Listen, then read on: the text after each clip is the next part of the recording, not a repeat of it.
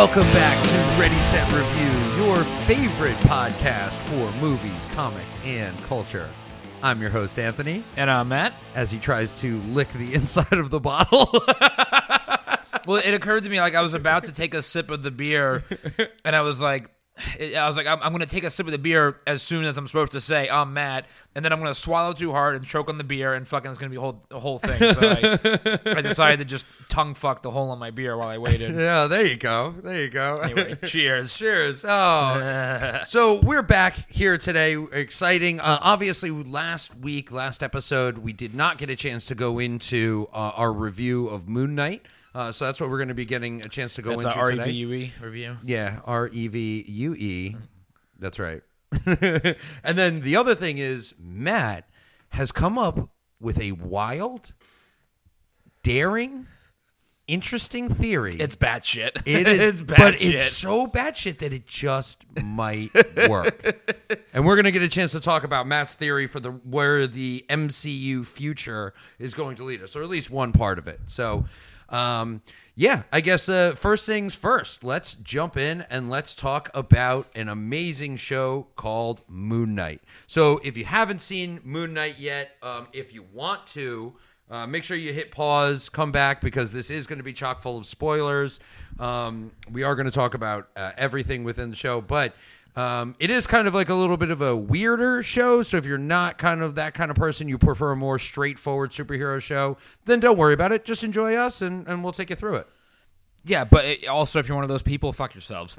Like, I get nothing irritates me more than when fans see a show like Moon Knight, or WandaVision was another good example of this, right? A great example. And they just lose their shit because the entire show is not action and explosions and like and like CGI effects. And like, yeah, okay, cool. Like, we all love that stuff too, but like, I know we both personally love when superhero properties, not just Marvel properties, but any superhero property in general, takes a bit of a left turn and does something different. It doesn't always work, but when it does work, it's awesome. And Moon Knight is one of those examples. And the funny thing is that it's got plenty of action, plenty of special effects, a great story. It's just not your typical superhero story. Exactly. Because of who the character is and the whole...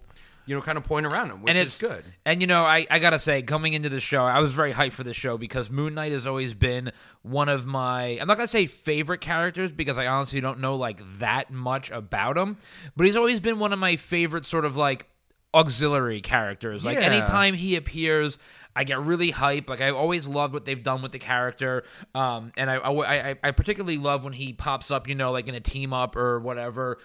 He was an Avenger in the comics for a little while, a secret Avenger to be exact. Yep. And it was fucking cool. And one of those were the Space Avengers, right? With Steve Rogers, the Secret Avengers. Yeah, they weren't specifically space. They had a big story arc that happened on the moon, but they weren't specifically Space Avengers. But that was because Agent Venom was in that as right. well. Yeah, it was one of those teams. It was a lot of like sort of anti-hero characters on that team. With the exception of like Beast. Like Beast was a Secret Avenger, but yeah, Agent Venom, Moon Knight. They were a couple of the Secret Avengers. There was the new at the time Ant-Man, who was like.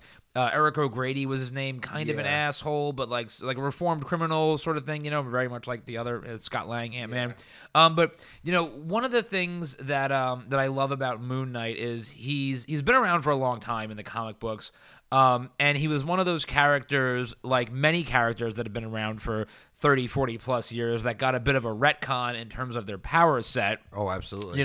His original, story, it still holds in comics where he was, dying under the statue of the god Khonshu, the Egyptian god or whatever, so on and so forth. But when he originally came out, his he only had his powers under like the light of the moon. Right. So he was like totally useless if the fucking moon, like if it was a cloudy night, he would be totally useless. And wasn't he mostly like a Batman character, right? Like he didn't have kind of like superhuman abilities. It was mainly just... Well, that's what he became. He became more of a Batman character where it was, he had, he was rich, right? And he had all of his gadgets and tools and stuff, but they took away his superpowers. And now the more modern interpretation of Moon Knight, I believe, don't hold me to this, is sort of combination of the two, because they've played up a lot on his Right. split personalities lately, and each one kind of has its own, personality and powers and whatnot. And he's definitely more powered than he was before, but it's not tied to the moon, being under the light of the moon. Like DC is notorious for this, right? When Wonder Woman, right, her weakness was being tied up by a man, and Power Girl a wood or whatever. Alan Scott, same thing. Wood, right. And then the originally Hal Jordan was the color yellow. I mean, come on, just yeah. So with Moon Knight, it is essentially a character who has multiple personality disorder, right? Kind of a cool concept, right? Where you have a superhero who's been granted powers by the Egyptian god Khonshu, and however, he doesn't know that he is a superhero. Sometimes he does. So, like, when he is... one personality doesn't know, doesn't know, which is his Stephen personality. Stephen Grant. Yeah, so great. Stephen Grant, his British personality, which such a goober. So, Oscar Isaac, first and foremost, is amazing in this show. He is an incredible actor, and the way that he transfers from having a British accent to an American accent, and he goes back and forth, is fucking phenomenal. Like, he just does such a good job going back and forth. And then having Steven being really like kind of the exact opposite of who Mark Spector is. Because Mark Spector is this really, kind of alpha male, tough guy, mercenary, whereas Stephen Grant is very beta. He's very all about his mother. He's very soft-spoken. And he's a fucking goober. Yeah, he's a goob, but, a lovable goob. And he ties himself to his bed. He chains himself. He puts sand around his bed to see if he is like sleepwalking at night, because apparently that's when he changes his personality, is when, I guess, at night, like when he goes to sleep, and then all of a sudden he wakes up and realizes, hey, I'm a superhero, which I thought was really cool. Like the first reveal when he is being chased and he's in the museum where he works. And then he turned into a superhero, but then he tries to show the security guard the footage, and there just is no footage of it. Yeah, that was the first two episodes were like really grabbed you in that regard, because like you don't immediately know like why he's got himself chained to the bed, right? You're kind of like left guessing. It's almost like it's like he knew that he had something wrong with him. He's like, oh, I wake up chained to the bed. Like there's a lot of questions that are asked in the first couple episodes, and the way the first episode ends with him, there's that quick shot of Moon Knight beating the shit out of whatever the god monkey dog thing was that was chasing Stephen Grant. It was so fucking cool to like see that, like the way that episode ended. It was just this quick, fast, like, and then you're like, bam, there's Moon Knight. And like, as comic book fans, you're watching it, like you knew what was going on. But I particularly loved the cinematography of that first episode, where it showed it established that split personality bit where Mark Spector's personality would take over, kick ass, and then you would flash back to Stephen Grant, and then all of a sudden he's like holding the gun and covered in blood, right? Like those flashes, those cuts they did from a cinematography perspective were really, really awesome. Yeah. And it's like, again, it's one of those things where like it's not something that was entirely original, like that it had never been done before in cinema history, but it was the first time we had seen something like that in the MCU, and that's what made it cool. Yeah, definitely the first time in any superhero movie, right? Yeah, where you're dealing with multiple personality disorder as a superhero. And the show is really interesting. I love Ethan Hawke as the main antagonist for the show as well. Harrow. Yeah, Harrow. Like, it really, really cool. The tying in of the Egyptian mythology, I think, was really cool. Getting a chance to see them like on the boat when they like died and they got shot in the chest. I thought it was really cool, and like a lot of like the different, just the mythos. So it was very educational. You learn a little bit about sort of the background about Egyptian, mythology and culture and things like that. See, I didn't take the time to actually research. Was that accurate shit? I just assumed, Somewhat. I mean, it's yeah, not totally accurate, but it's not inaccurate. Right, you know? yeah, it's one of those things where it's like you're watching, when you watch like movies like American or National Treasure or whatever, and you're just like, oh yeah, no, that makes perfect sense. Yeah, it's on the back definitely. of the Declaration of Independence. It's one of those things. But like again, yeah, they do it in a way where like it's not. It's not like when you watch Avatar and they're like unobtainium. Like it's not so stupid and ridiculous that you don't believe it. It's at least semi-believable the way that they present it. So it does kind of draw you in that sense. And yeah, it was really cool that Steven was kind of like, the brains, and Mark Spector was kind of like the brawn. Like that. There's that one scene in episode, I think it was episode 3, where they happen upon the guy they're tracking down to find, it's like much of a treasure hunt, right? Which is really cool. Yeah, we'll talk about that in a minute. Very much so. But he's in his Mark Spector personality, and he's like, I don't know what I'm looking at here. He's like, Steven, you got to help me. And Steven's like, oh, really? Like, you fucking idiot? Like, Yeah. So you look at this and then look at that, and like that whole dichotomy. And that, for me was, again, I want to go back to the treasure hunt aspect for a moment, but one of the coolest parts of this series for me was that it, going back to the whole action thing, whatever, there wasn't a lot of action in this show, which was totally fine. I don't mean that in a negative way. What this show really was a lot about, it was a character piece, right? Yep. And it was done in a way that, like, normally it's all about characters' interactions with other characters, right? And very often when you see storylines about split personalities, it's usually very formulaic. One personality is good, one personality is evil, and blah, blah, blah, and it's about defeating the other one. This was unique in the sense that both personalities were, again, of the same body and were both inherently good guys. So the character relationships, the biggest relationship he has is with himself. And like that's the biggest thing, that's the biggest part of this story, is him coming to terms with sharing his body, or whoever body it is, really. One body, 2, 3 minds, right? Like it's a very cool story. And again, entirely unique to the Marvel Cinematic Universe, and I thought it was really well done. Yeah, I did as well, and I really liked the way they did his outfit, even though it was very much CGI'd. I really liked it. I thought it was cool. And then you have towards the end, you get the sort of that dichotomy where you have Moon Knight and then Mr. Knight, so that when Steven changes into Moon Knight, he's wearing like a suit, and it's much more of like almost like a Deadpool style mask. Whereas when Mark Spector turns into Moon Knight, he's very much like a superhero. Right. He's got that kind of like superhero outfit. Yeah. Right? And I like how the suit formed around him, and the elements of the, almost like looked like a mummy, right? The way his costume worked, again, very Egyptian. Like it was just very cool the way that it did it.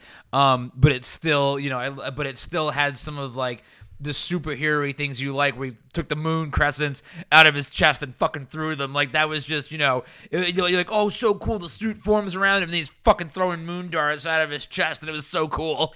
Yeah, I really like the moon weapons that he has, right? Like, that he uses, and he kind of stabs people with them, he can throw them. Right, it's a very unique style, kind of blade or weapon. Well, and that's a big reason of why a lot of people are like, oh, he's just a fucking ripoff Batman, because batarangs, crescent, moonarangs, they're very similar things. He's got the cape, and he even has, there was that scene where he opens up his cape, it's in the shape of a moon, and he uses it to glide, just like Batman opens up in the shape of a bat, and he uses it to glide, right? So there's obviously a lot of similarities there, and like dare you say ripoffs, but the way that the character is done is obviously, I don't want to get, I can't get into a whole defending, He is more like Batman if Batman had superpowers. Yeah, like it's one of those he has things. Superpowers. Yeah, I mean, you can defend, the ripping off of characters across the big two brands until you're blue in the face. Like, it's just the way of the world when it comes to comics, right? Right. It's like Deadpool a copy of Deathstroke? It's like when it comes to writing music. Like, there's only so many notes, right? Yeah. Like at some point, shit is gonna sound the same. Hasn't there been like 100 Hall of Fame songs that are literally 4 chords? It's all about like how you play, the time signatures, the beats, and the rhythm. Yeah. Just like when you look at characters, there are striking similarities. So the similarities between a character like Batman and Moon Knight are like saying, oh, this song uses the same 3 chords as this song, but they're done in a different order and then done in a different progression. Just like, oh yeah, okay, it's the same. He's a rich white guy with, lots of money that uses his powers or whatever, and they're both crazy. But yes, he also has powers from a moon god. It's like, and they kind of took away that richness. They don't really show him as like a millionaire playboy or anything like that. Yeah, that doesn't exist in this. No, because again, which I liked. I thought it was much better that way because it really made you feel like he had superpowers. Because again, Moon Knight is one of those characters, that's been around for so long. He hasn't always been that way. It's not like Spider-Man, right? Where like Spider-Man for pretty much his entire existence has been a dirt poor photographer for the Daily Bugle, slinging photos of himself, trying just to get by. Except for that one brief stint where he owned a multinational tech conglomerate, right? Right. Yeah. But for the most part, he's always been that, or a teacher, right? But characters like Moon Knight have gone through lots of different iterations, partly because he's fucking crazy. Yeah, and so and obviously all of his powers come from Khonshu, right? And the main story is that that Ethan Hawke's character, right, Arthur Harrow, is trying to unleash, I guess, Khonshu's antithesis, I guess you could say. Is that what it would be? And that was that Crowley or Yeah, no, Ahmet. Ahmet, so they talked about, the way they, and again, I don't know enough about all of the comic history of Moon Knight to know how comic accurate this is, but again, it doesn't matter because it worked in the show, right? They played on this whole thing where the way the Egyptian gods operated sort of was, hiding in the shadows, right, but using human avatars. So each Egyptian god had a human host, basically, is what it equates to, right? And Harrow used to be Khonshu's host, and they disagreed. Right, they had a falling out. Exactly. So then he was Ahmet's host, and the whole thing was like Ahmet was like the Minority Report. She killed. I assume it was a female god. I don't know, but she killed before a crime was committed. Khonshu was like, no, we'll still kill, but only after the crime is committed. Right. And that's where that whole thing was. But that was one thing I really liked, because this brings me to one of my favorite elements of the show was I'm forgetting the character's name, but the one god. The hippo god, right? That was like the death god, the one that was on the ship, right. And how she in the penultimate episode was like possessing Tefnut. No, I forget. I gotta look it up. I forget what her name was, but she was the hippo, right? Yeah. And her avatars were dead bodies, right? And she was using them to communicate. Like, it was just such a cool fucking little thing. And then she ends up becoming who's the female lead? What's her name? She becomes the Scarlet Scarab, but what is her name in the show? Fuck. I forget her character's name, but she ends up becoming that god's avatar, which I actually like. That was one of my favorite parts. Like having her become the IMDb page is up. How long did it take you to find it? I was gonna say it's Layla El Faloufi. There you go. There you go. Layla's character turning into a superhero at the end was definitely one of the most unexpected moments of the show for me. Yeah. And I fucking loved it. I lost my shit. Her wings, that scene where she like extends her wings and everything was awesome. Like it was really, really a cool scene. And obviously she's the love interest of Stephen, Mark Spector, Grant, whatever you want to call him. Yeah, how's that going to work? Because they established that she was married to Mark Spector, and but immediately develops feelings for Stephen Grant because it's like because he's nicer, I guess. It's almost like this weird like how like women are kind of shallow in a sense, it's like how they're always like you see on dating apps, and they're always like you see these e-girls, they're always like, no, personality is the most important thing for me. Yeah. And it's like, no, personality with a fucking hot body. Yeah, is and abs. And like, abs. Because she didn't like Mark Spector, but as soon as Mark Spector became Stephen Grant, not an asshole, but still in the same hot body, she was like, yes, spread my legs. Like, it was just like, again, it totally worked for the show. I just thought it was a funny, it was one of those moments where I was expecting, the the woke internet brigade to seize upon it and be like mad about it. Yeah. But they didn't, which No. is good. Shut up. Don't talk. It was good. And I liked it. I thought it was really cool. I think it would be a funny like that in itself would be a funny situation, right? Like, oh, she's going on a date, and it first starts out with Stephen Grant, and she goes on a date with him, and then in the middle of the date, he turns into Mark Spector. You know, no, dude, that would be hilarious. Dude, that is like a Sony comedy with like Ryan Reynolds written all over it. Oh, like, absolutely. Where he has multiple personality disorder, you know, and like. And she has to like love him anyway. Yeah, through, exactly. Like, the other personalities. And one of his personalities is Deadpool. Yeah. Like, oh man, that would be amazing. just way break the fourth wall. Here, there Dude, you go. That would be. You're welcome. Yeah, you're welcome. You are so welcome. There's another $1 billion idea. Yeah. I know I said Sony because you guys seem like you would make that kind of movie. Yeah, but no, it definitely seems like a Sony movie, 100%. like that or Lionsgate. Like Warner Brothers isn't making that movie. No, definitely not. I was gonna say Legendary Pictures or whatever. A24 maybe. Yeah. No, it was really cool. One of the things that I also found really interesting about the gods was that their need for the avatars, because it seemed like the gods could fight each other, but they couldn't act against humans without an avatar. So, like, Khonshu couldn't kill a human without having Mark Spector as the avatar, right? Which was an interesting concept, and I wonder if they're going to explore that more in the next season or whenever you see Moon Knight again. Because the question becomes, like, that was one of the things that I was asking is, like, why do you need an avatar? You're the god, right? You're out.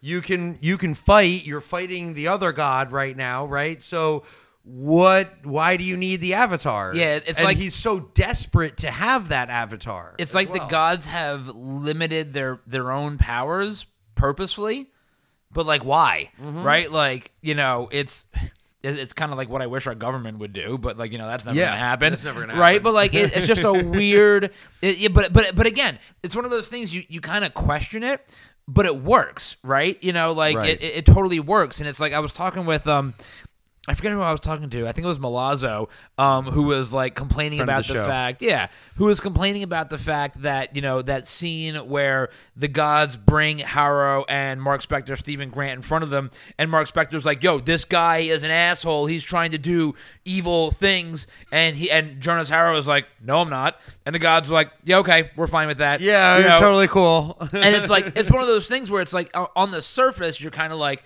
well, I don't get it. Like, why would they be so dismissive? But then when you kind of like think about it, you're like, no, like they make it very clear that the gods hate Khonshu. Yeah. And if Khonshu's avatar is the one that's like, yo, this guy sucks, they're going to be like, no, like even if they believed him out of spite, they would be like, go fuck yourself, you know? Like, which again, it's like hubris, right? Yeah. It's total hubris of the gods, which is why I liked that element of the show. And then it kind of like left them on their own. And then, of course, as you would expect in that kind of, you know, it was slightly predictable. But once Ammit got released, all the gods immediately got murked. Like, she fucking killed all of them. It was great. Yeah, and like the other kind of confusing thing is Khonshu benevolent, right? Or is Khonshu like Khonshu seems like throughout the entire show, and then obviously it's revealed at the end. But Khonshu's kind of a dick. I was gonna say, like, let's skip to the end. He's not a good guy. No, like, let's skip to the end. Yeah, he gives Mark Spector the powers, and Mark Spector is like his avatar and fights for him. But like he's kind of a dick. Like, no, he's a total dick. A good guy. No, he's a total dick. Like, so is Moon Knight going to eventually be a villain? See, no, I don't. Like, question mark? No, I don't think so, because they're gonna find a way to separate him from Khonshu, right? Or they're just going to make Khonshu be less of a dick. It's going to be one or the other. I don't think they're going to turn him evil. It doesn't make any sense. Sorry for them to do that, especially considering what we just talked about in the last episode with Wanda, you know, going full on villain as a result of the Darkhold and whatnot. Right. You can't turn every fucking character you have into a bad guy. So even though I agree Khonshu is a total dick munch, like, I don't think they're going to make Mark Spector evil. They're going to find some way to separate him so that he can still have some powers, maybe a different set of powers, Right. or they're going to just make Khonshu less of an asshole. Right. And that's sort of like what happens right at the end, right? Where you see Khonshu in the limousine picking up Harrow, but then it's Mark Spector, but under another personality of Jake Lockley, right? And Jake Lockley now is supposedly the, kind of, I guess, most aggressive of all of the personalities. The Jake Lockley appearance at the end was so awesome. Yeah, it was really cool. Yes, and especially when you first, quote unquote, see him, right, when they do that flashback thing that we just talked about.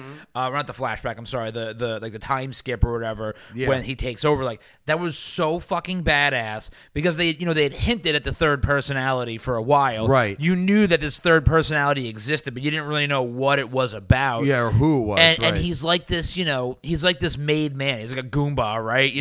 Working the streets and even just to like when he puts when he's putting Harrow in the limousine and he's got the wheelchair and he just throws it to the side in the middle of the street. Yeah, he just amazing. doesn't fucking care. And it was such a great little reveal at the end, especially when you have Khonshu being like, Mark and Steven thought they were free. He's like, but guess what? It was such an amazing way to end the series, essentially on a cliffhanger. It was really fucking cool. Yeah.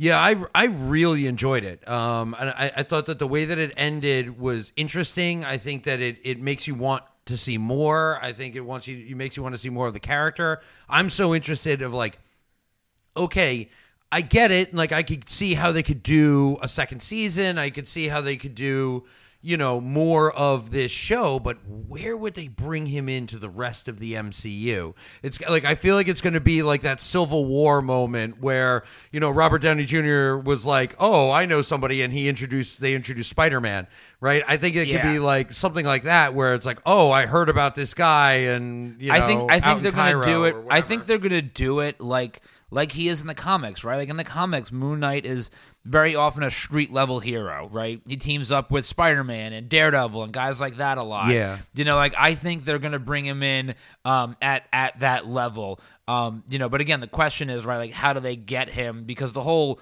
series takes place, geographically nowhere near where the rest of the kind of heroes are mostly based. It's in London, right? And then Egypt, right? They're halfway across the fucking world. Oh, the one thing I want to talk about quickly before we move on is I loved, again, the Scarlet Scarab, her turning into a hero was one of the coolest Very fucking cool. moments. Yeah. I loved how they did a woke moment, but they did it correctly. Yeah, they did it very well. Where there's that one scene where she's kicking ass and that little girl is like, "Are you an Egyptian superhero?" And she just goes, "Yes." Yeah. And continues to kick ass. It was so perfectly done. It was so well done, and it was exactly what you wanted to see out of those moments. Yeah. I can understand why people wouldn't like this show because it's a little bit more complex. It's a little bit more highbrow, I guess you could say, but high concept, definitely.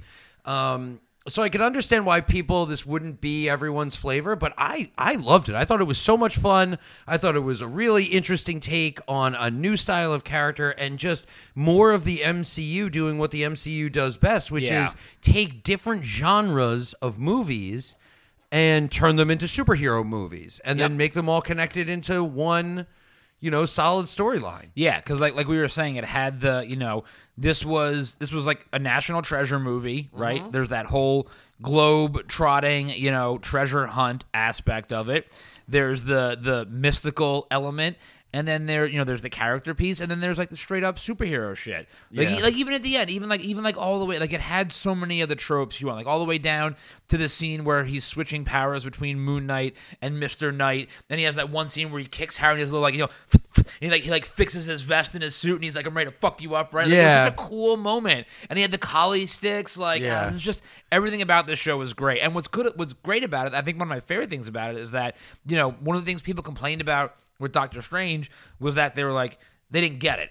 Because to understand Doctor Strange, there's at least 4 movies and shows that you have to watch. Yeah. You can go into Moon Knight, having watched nothing in the MCU Yeah. prior to that and still enjoy that show. Yeah, I mean, it literally does not connect in any way. Like, No. I don't even remember them talking No, about they the rest made of no the MCU. they made no reference to anything else. They didn't even they had no reference to the Snap, no reference to the Avengers, Yeah. no reference to anything else. You know, yeah, which at that's all. I think that's one of the most bizarre things. Not even the Snap. Like, Yeah. they didn't even reference that. Yeah, which again, totally fine. It Yeah. worked. It worked. I mean, because- at this point now we're years past the Snap. So, right? Yeah. yeah, So it's totally fine. yeah.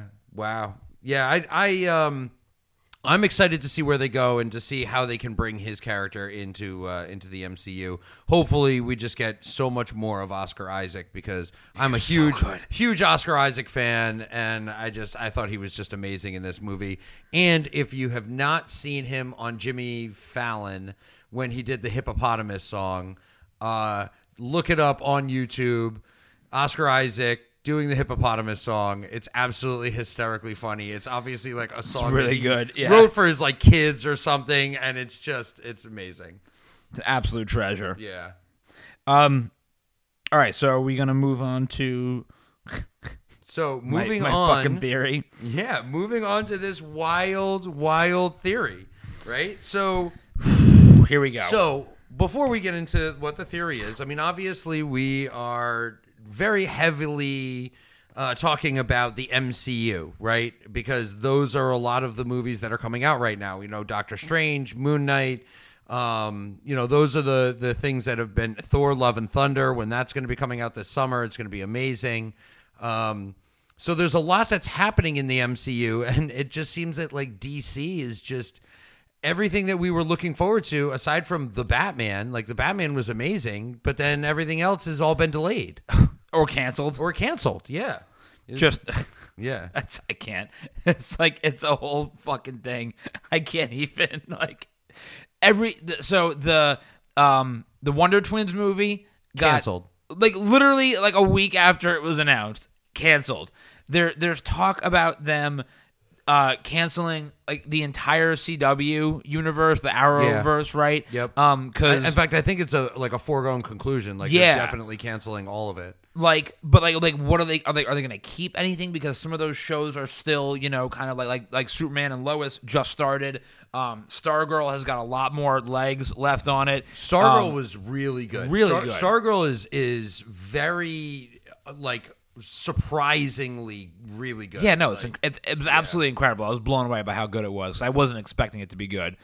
Batwoman got canceled. I mean, that rightfully so. 'Cause Yeah, I mean that was rifle with problems. the first season of Batwoman was okay. Like it was good enough. And then when Ruby Rose left the show, instead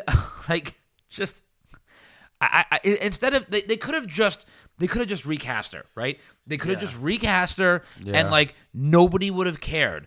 Instead, they did this ridiculous plot where she dies in a plane crash. Yeah, dies off screen. Dies off screen in a plane crash, and some John Q or Jane Q fucking character happens upon the plane crash wreckage and is like, oh, there's this Batwoman suit here, and then teams up with her old. It was so bad. Yeah. None of it worked. It was so fucking terrible. Because like I was a defender of Batwoman because everybody was shitting on it when it first came out. And again, was it mind blowing? No.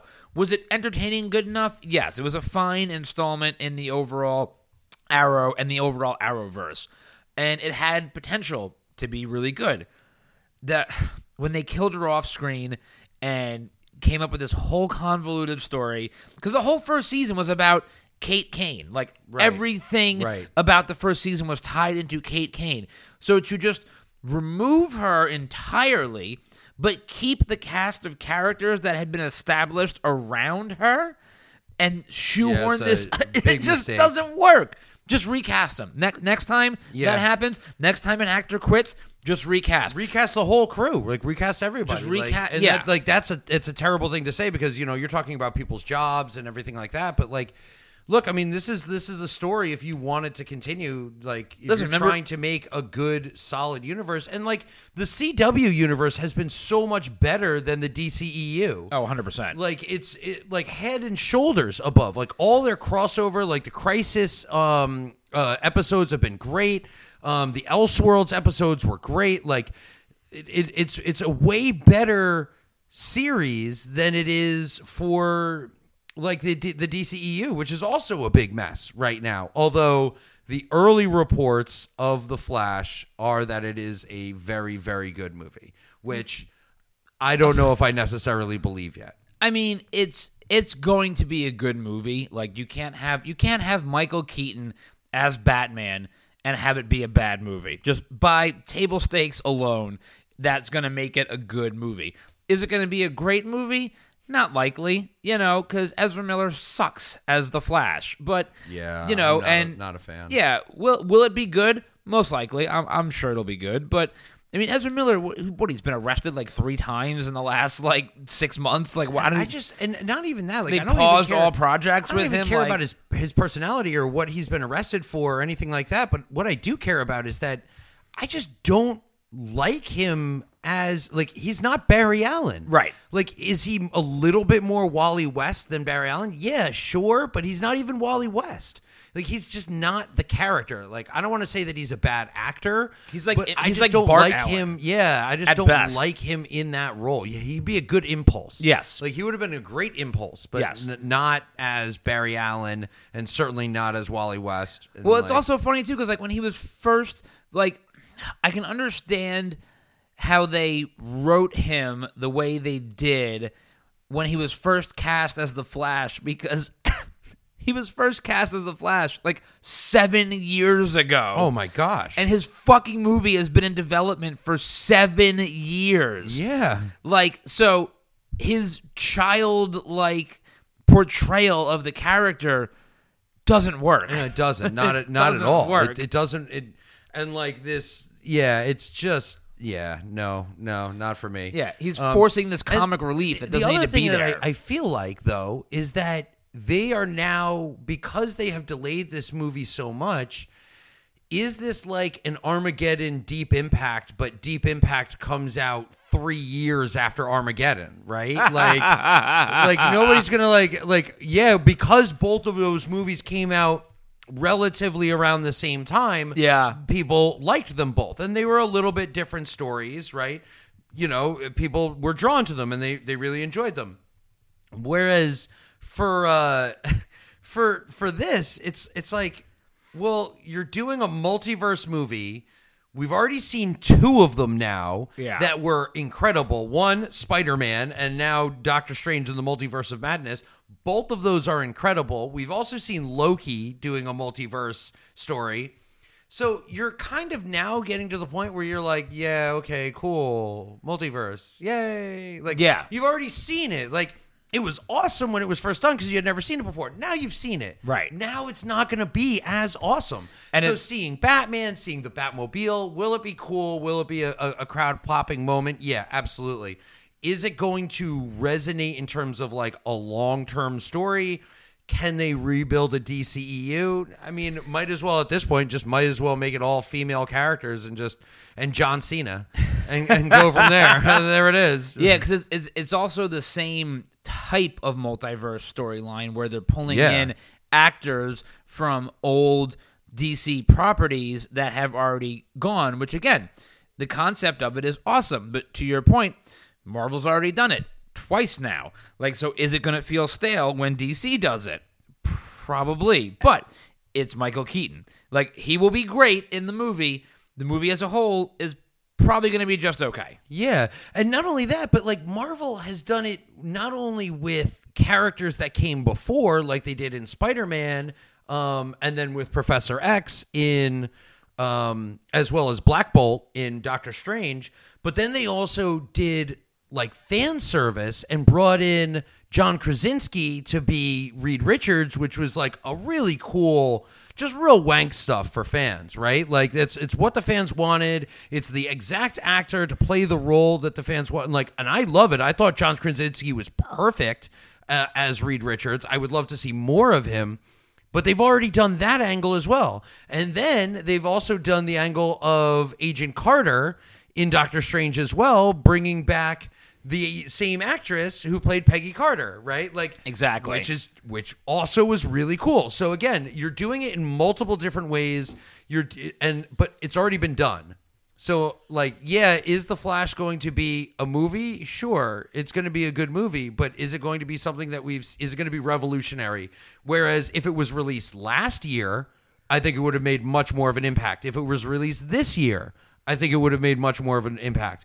Because it's not going to get released until next year, I don't know. And it's been delayed again. It was supposed to come out this year. I know. They made a big deal about it at DC Fandom. Yeah. And there was the Super Bowl trailer spot. Yeah, and the Black Rock, Adam, too. Yeah, Yeah. and The Rock is sitting here jerking off over everything. Like, look at my Black Adam. That movie got delayed, too. Yep. Like, fucking... reshoots. They're reshooting everything. Like, I can't even imagine, like, what did these movies look like? What was their original... Like, I hope that we get... like a special edition DVD that has like original cuts of like what the original story was going to be, and we can see like, is it better that they delayed it or is it worse that Dude, they I'm telling it? you, the best DC movie that will ever be made is the documentary that gets made about the fucking dumpster fire clusterfuck that is the DCEU, beginning with Man of Steel. Like, because the moment, like, Man of Steel on its own was fine. Yeah, it was very, very And then watchable. As soon as the sequel to Man of Steel turned from Man of Steel 2 to Batman vs. Superman, everything just got blown up and destroyed. Yeah, and then they ham-fisted, trying shoving Doomsday in there, Dude. but it was a terrible Doomsday. Ugh. And shoving Wonder Woman in there. And the people that, like, after that, we were talking about this the other day, the early screenings of Batman vs. Superman. It's the greatest movie ever made. Yeah, that's it's what the people greatest said. comic book movie ever made. That is exactly why I do not believe the reviews for Ugh, Flash. Because God. everybody who saw Batman vs. Superman early was like, it's amazing, it's a great movie, Right. but they wouldn't release it to real critics until like they didn't do that early because release. they have these early screenings. They Yeah. they scour the country for people that have the biggest DC boners, and it's like, yo, come watch this movie because we know that no matter how terrible it is, you're gonna love it, and tell everybody how good it is. Like it's just ugh. And we're so far past being like, well, we're getting to see these characters on screen. Oh, right? yeah, we're way so, beyond like, that. We're so like, when Iron Man came out in 2008, it was awesome because we had never seen superpowers. When the first Avengers movie came out, other than X-Men 3, we had never really seen like a superhero team up, and when they all fought together and like Avengers was done so well, and that was like the first time you're getting the chance to see everybody on screen. There's been so many movies and TV shows and everything around superheroes now, both in the MCU and outside. I mean, even things like The Boys, that we've seen this, and we've seen it multiple times. So DC cannot just do another thing. They have to be original in some way, and I just don't think that they're going to be. And I think that they're too late to the party. Yeah, no, they are the Pepsi to MCU's Coke. Yeah, their credit on being like, hey kids, look, Batman, that's totally run out. Like, again, we talked about a couple episodes ago, The Batman with Robert Pattinson, and how great it was. And one of the reasons why it was so great is because it was different. Yeah. It was very different. And, I mean, obviously Robert Pattinson was great and everything else. Everything about the movie was wonderful. But, like, if they had made that movie as another jumping off point to another DC shared universe and threw in a bunch of other characters that didn't belong there, no matter how good Robert Pattinson was, the movie still would have sucked. Yeah, it would have been terrible, right? If there was other people, like if they threw in like a Superman or a Supergirl, like it would have been horrible. Yeah. Right? Or even a Flash, right? Like they could have done a cameo of the Flash, like going into the universe. Like I could have understood that, but not really. Yeah. Coming back through time. Yeah. And like the frustrating thing is like the main thing that everyone wanted to see for Justice League was the Nightmare universe. They should have just done the first movie as the Nightmare universe and then worked backwards. But without having to give like an origin story and everything like that. Instead, they tried to follow the MCU formula, And it just didn't work. It didn't work for them. Zack Snyder sucks. Zack Snyder. He's the fucking worst. Man, I don't know you as a person, but you are not a good director. Oh, I just got a text message. Okay. Hi, my name is Kev, and I'm with U.S. Speaks. We're polling in New Jersey. Would you like to question our poll? No. Report spam. Yeah, Blocked. Reported as spam immediately. Report spam. Blocked. Go fuck yourself, Kevin. Yeah. Douchebag. Okay, so let's get into the theory. Okay. So Doctor Strange in the Multiverse of Madness had an incredible cameo appearance of Patrick Stewart playing Professor Xavier, and in this one he was in the floating yellow chair that we see him in X-Men the animated series from the 90s. Now we know that Disney is going to be doing X-Men 97, which is a sequel to the original 1990s X-Men the animated series. It's going to have a lot of the same voice actors that are already on board. It's going to be the same sort of art style, and I'm really excited for that. When Professor Xavier made his entrance into Doctor Strange, they played the X-Men the animated series theme song, just a bit. They played like a little, kind of 10-second clip of the X-Men the animated series theme song. And it was like slowed down, so it wasn't super obvious. But it was obvious. Like if you knew what you were, if you were a Super Marvel fan, you knew exactly what it was. So, Matt, what is your theory? So, okay. So they've established, right, that in the MCU, the 616, we learned about it in Doctor Strange, that they've established that there is no issues with bringing characters that appear in an animated property, What If, in this case, into the live-action universe. So I'm, of course, specifically speaking about Captain Carter. And in some ways, Professor X, right? So you can obviously also say Professor X, the yellow chair, was from the comic books as well, not strictly the cartoon show. But where my theory comes into play, and again, it's totally bonkers, not going to happen, but it's just something that hit me and I thought would be awesome. So in the original airing of the 90s X-Men cartoon show, there's a 4-part story arc which was intended to be the series finale, but that show was famous for its airing or schedule timing issues and the funding issues. So lots of episodes aired out of order, and there were episodes that... A very Fox thing to do. Yeah, exactly. They did the same thing with Firefly, and it's one of the things that ruined Firefly. Yeah, so famously fucked up in that regard. But the originally intended series finale was a 4-part story arc called Beyond Good and Evil. It had like almost every character that had ever made a cameo in the series up until that point. And the whole premise of it was Apocalypse steals Cable's time-traveling device, travels through time to try to find a better way to win because he constantly loses. He ends up... And he wants to capture psychics, right?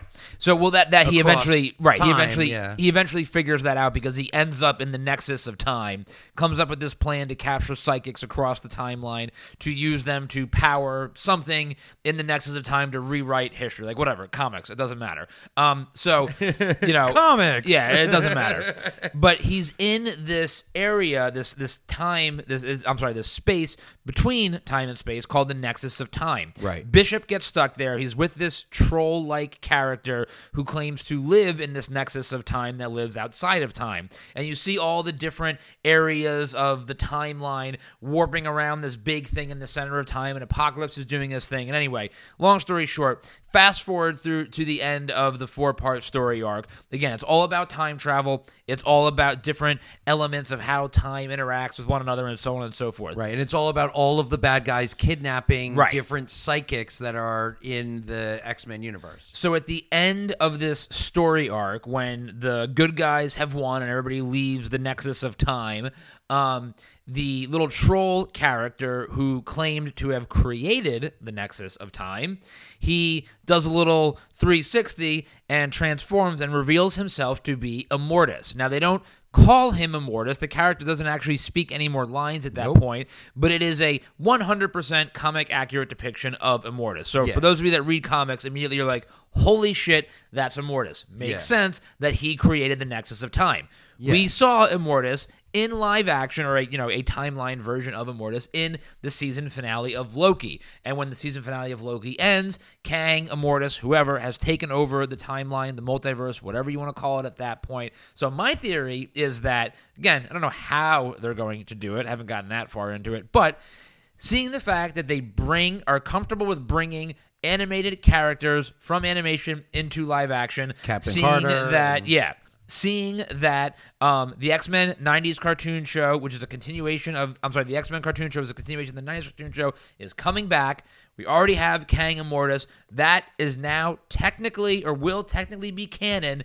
That is the same Kang Immortus, or one version of him from the multiverse that we saw in X-Men, that we saw in Loki, and that the multiverse with Immortus is how they're going to bring the X-Men into the MCU. Yeah, and even in Doctor Strange and the Multiverse of Madness, they go through these various different universes, one that's made of paint and one that is animated, very similar to the way that What If was animated, right? So they've already shown that you can cross over from the live action into an animated universe, right? So, and Disney has now brought multiple characters from Star Wars that were animated characters in the Star Wars universe into live action, right? Like Bo-Katan, right? So the way that they introduced the X-Men, you're saying would be through the cartoon show and then bring them into live action, or would it be a live action that then goes into the cartoon, or how would it work? No, they would bring them from the cartoon show to live action by way of Immortus. Because, listen, I mean, at this point, it seems fairly obvious to me that Kang Immortus is going to be the Thanos of the next phase of the MCU. Yeah. Right? And he's going to have far-reaching impacts on every corner of the Marvel Universe. And if they choose to go down this path, they have a door open to them to say, hey, this is one of those things that, like, literally, like, it would require somebody who does the research at at Marvel to have rewatched the 90s cartoon show just like I did and say, hey, holy shit, that's fucking Immortus. We could do this, and they gotta smoke a lot of weed, but like it'll totally work. Kevin Feige, he's holding a retreat, so he's holding a retreat to talk about it. Invite me to your retreat, Kevin Feige. I will bring the mushrooms. Like, let's get weird. Yeah, let's get weird. Let's talk about how we can make the next 10 years of the MCU better, because we can definitely help. We're going to be there. We're willing to do it for free if you ask us. Yeah, so there you have it. That's how the X-Men are you heard it here first. That's how the X-Men fucking appear in the MCU. I actually think it would be really cool is if they do one season of X-Men 97 and then that's it. It's just one season, and at the end of the season, they move from animated to live action. Yeah, that would be fucking cool. I think it would be really cool. And definitely, I think it would be a miss if they do not do a reverse M-Day, right? Where in M-Day, notoriously in the comics, the storyline was called House of M, and Scarlet Witch uses her powers and she goes, no more mutants. Yep. And so from then on, for the next 10 years, really, in comic books, there are no additional mutants, and a lot of the mutants that were there were gone. They lost their mutant powers, right? So there was only a handful of mutants that were left in the universe. I think if coincidentally, all X-Men. Yeah, of course. I think if they did the reverse of that, where if they had someone, maybe Scarlet Witch, maybe someone like Scarlet Witch, who came out and said, mutants are here, or something like that, or more mutants now, or something like that, right? And then that was what bring them into the MCU. I think it would be really awesome. Right, because they've obviously already teased that, with having Evan Peters, the Fox version of Quicksilver, show up in WandaVision, right? So they've obviously teased that they are willing to go that route, and then you see it more, of course, with Professor X, Patrick Stewart, in Multiverse of Madness, even though he gets his neck fucking snapped, which was awesome. Yeah, awesome. But, cool. so yeah, there's, so cool. Again, is it a complete fucking long shot? No pun intended. intended to the X-Men character, but yes, complete fucking long shot. Would it be awesome? Also, yes. Yes, So also, yes. we'll see what happens. And the other thing is that not only does Professor Xavier have the yellow chair, not only does he come into the X-Men, the animated series intro, but he also does, when he goes inside of Scarlet Witch's head, that's straight out of the X-Men cartoon show. That's Professor Xavier did that multiple times to Jean Grey and to other characters. In the where he psychic goes, plane. Yeah, into the psychic plane, and he actually has a fight, where he's, powerful because he can use his mental abilities, and he's able to walk and everything like that. Like, that is straight out of the X-Men, the animated series. So, I mean, it seems like the Professor Xavier that was in the Illuminati was definitely the Professor Xavier from the X-Men animated series. For sure. And you could easily establish this by saying, that he is that version because he's established to exist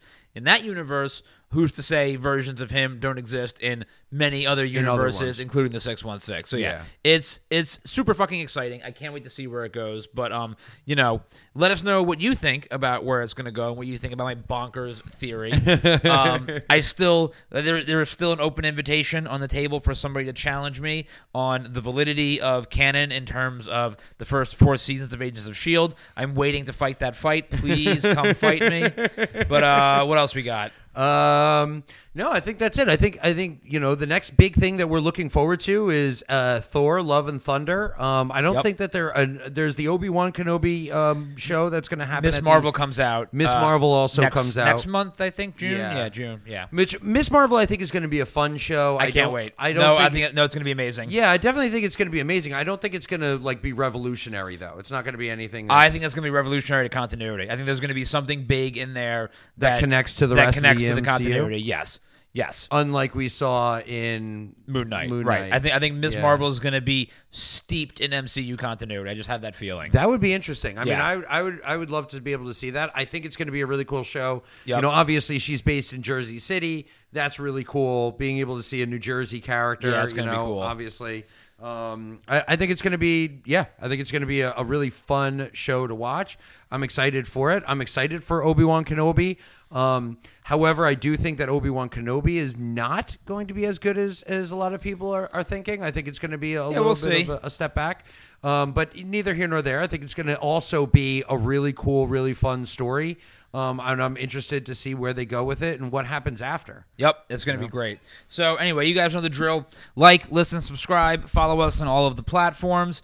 DM us, send us messages, comment, whatever you feel like doing. Listen to all of our shows on the Review Podcast Network. It's us, it's Cannon Fodder, it's Talking Tacos, it's The Mix, it's Political Partying, and it's also the brand new Zero Attention Span podcast. So come listen, like, subscribe. We'll see you guys next time. And as always, stay tuned, true reviewers.